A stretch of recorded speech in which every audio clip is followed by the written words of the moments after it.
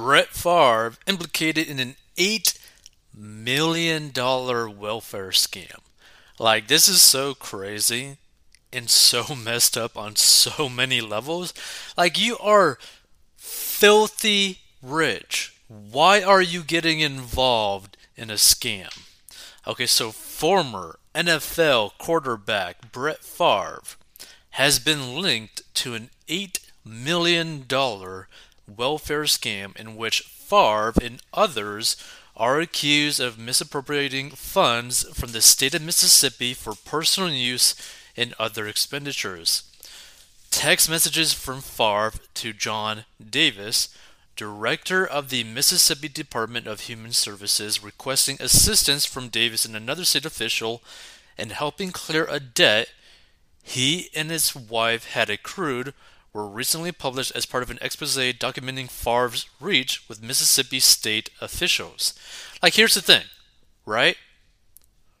Why, as a multi-million dollar quarterback, former quarterback, why are you struggling with debt?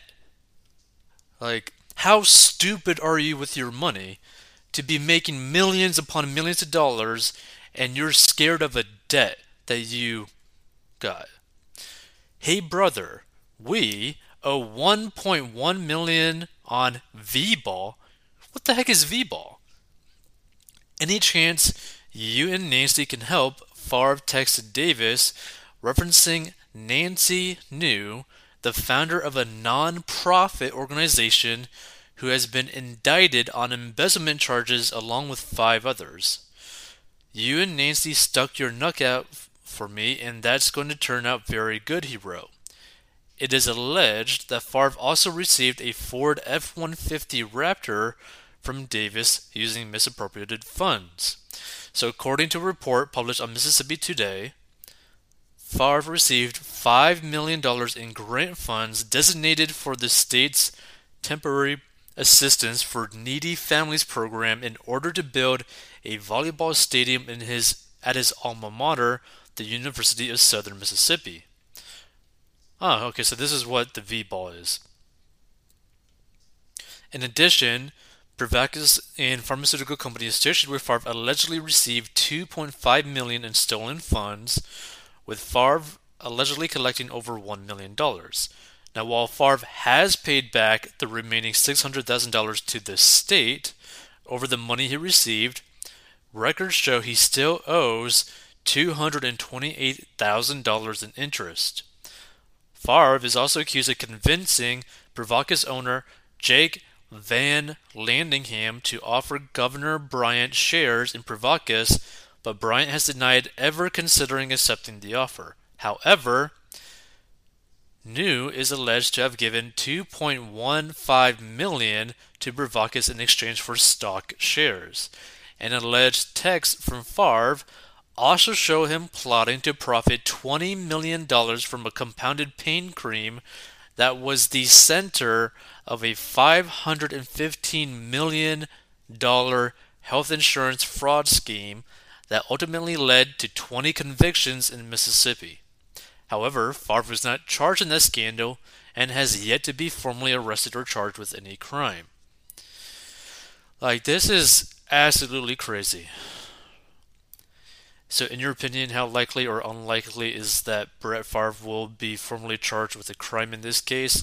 Probably not at all. So, actually, let's check out some of these comments. Oh, look!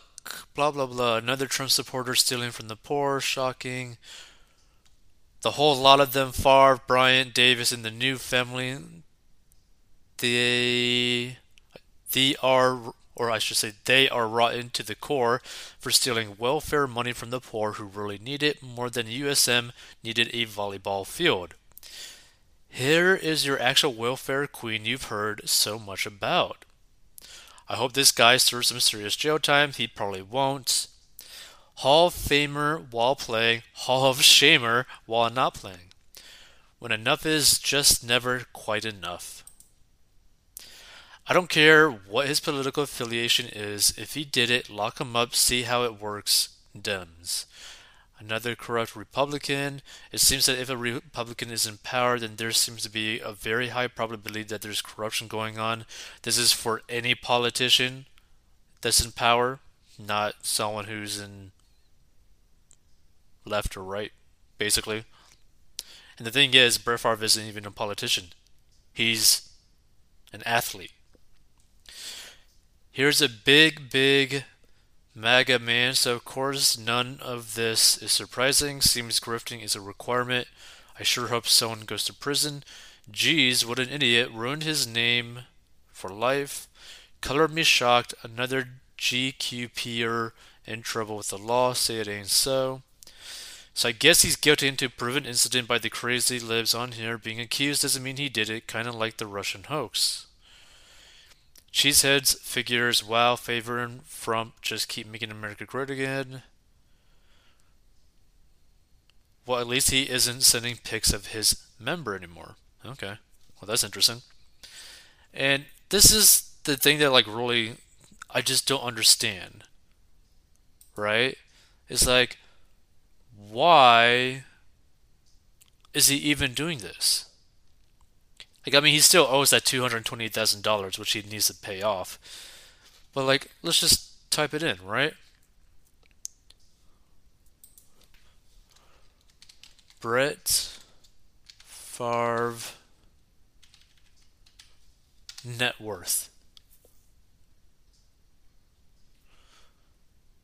Uh,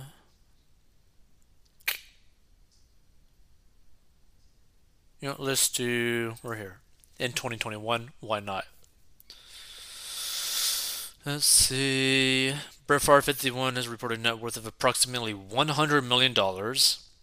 When he began his football career with the Atlanta Falcons, he had a $1.4 million contract for 3 years with the team.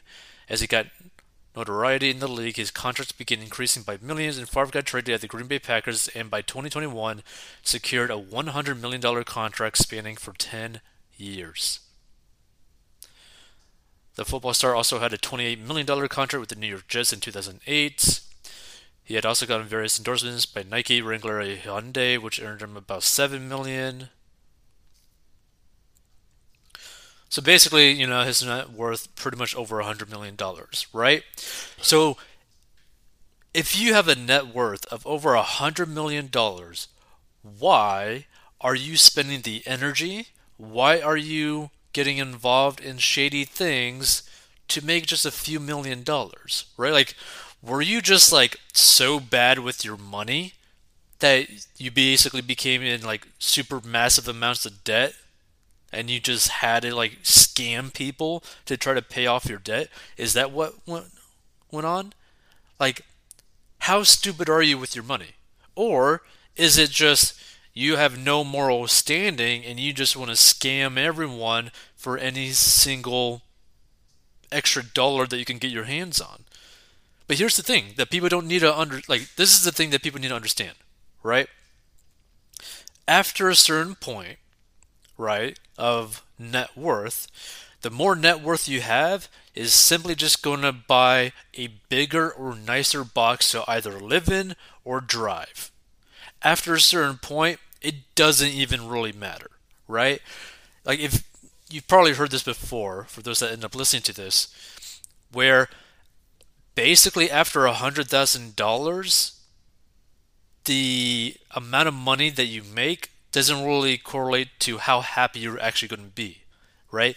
They're like $70,000 to $100,000 yearly income, basically after taxes, is like the ideal like situation where that's like the peak of happiness in correlation to how much money you make, right? So you're typically the happiest in terms of money and life around the $75,000 to $100,000 per year income threshold. So after that point, it tends to actually go down more, right? Because this is the thing that you got to understand. There's not really that much more that you can necessarily do in terms of like changing your life, getting extra stuff in your life that you can't do within the $75,000 to $100,000 zone, right? Because with $75,000 to $100,000 per year income, if you're good at managing your money, you could technically buy a Lamborghini. You could buy a pretty nice house. You could invest for your future. You could go on trips. You can save up money. You could invest money for retirement, right? You could buy gifts for your friends and family whenever you really want to. You can go out to eat when you basically want to, right? You're also at a point where you're not really stressing about money if you're actually somewhat okay with managing money. So, like, I just don't understand why, right? When you get to this point that he's at, why? Why are you getting involved in this type of stuff? Like, it just makes no sense.